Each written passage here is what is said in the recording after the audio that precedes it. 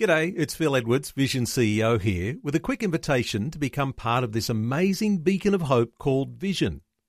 Together we can put our love into action to help people of all kinds build or rebuild their lives on the truth of God. Please consider the part you can play during our upcoming Visionathon appeal, remembering that it's your support that makes Vision possible, including this podcast. Audio on demand from Vision Christian Media. Exploring faith and the future.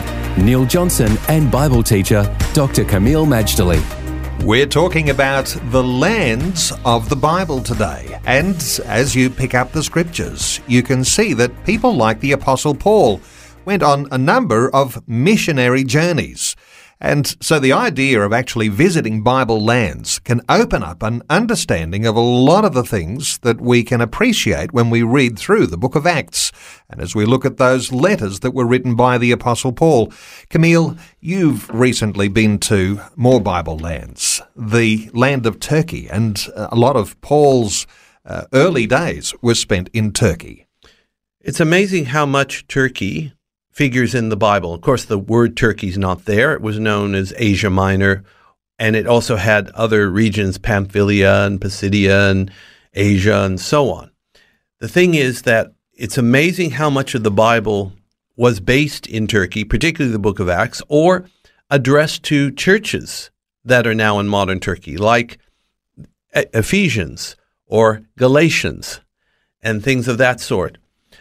What I did not long ago was a Book of Acts tour, which predominantly is the footsteps of Paul. And it was the first time I'd ever done that particular tour. I do believe that Australian people will resonate with Turkey anyway because of Gallipoli, which is virtually a pilgrimage site for any Aussie that comes through. But Gallipoli, I just might forewarn, is approximately 5 hours by coach from Istanbul. And some people do it all in a day, return to Istanbul, and it is one long day. But it is, of course, worth seeing. It's part of our heritage, our history, and our identity. But when it comes to the biblical sites, it is a very interesting thing. First of all, there's a place called Antioch, now called Antakya. And this city was once in Syria, then it was in Turkey, then it was in Syria again, and then it returned to Turkey, and now it's in Turkey. It's a southern, eastern corner. And this city was like the second or third biggest city of the Roman Empire in its day, and it was there that the disciples were first called Christians. And it was there that Paul received and had confirmed his missionary call. Now, until that point, he was still called Saul of Tarsus. And while there's a good argument to say he was given the name Paul at birth, in other words, a Hebrew name and a Roman name at that time, he only uses the word Paul once he becomes a missionary, because, of course, he's a missionary to the Gentiles, and they use a Gentile name. Not far from Antioch is a place called Seleucia, Pieria. It's about a half an hour away, maybe 20 kilometers, 25 kilometers, I'm not exactly sure, from Antakya. And there, in this humble little place with a few ruins, is where Paul and Barnabas began the first missionary journey.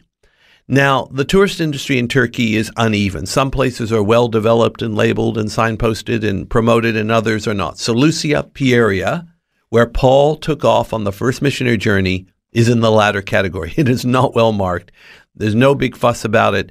And yet, when you stand on the beach there and you look towards Cyprus, which was the first port of call of Paul and Barnabas and John Mark, who was initially with them, it's a very sobering, humbling thing. In fact, I have on this tour a missionary, still on the field, has been for many, many years, and she was greatly moved when she stood there and thought, this is where Christian mission first began. And indeed, it was a moving time.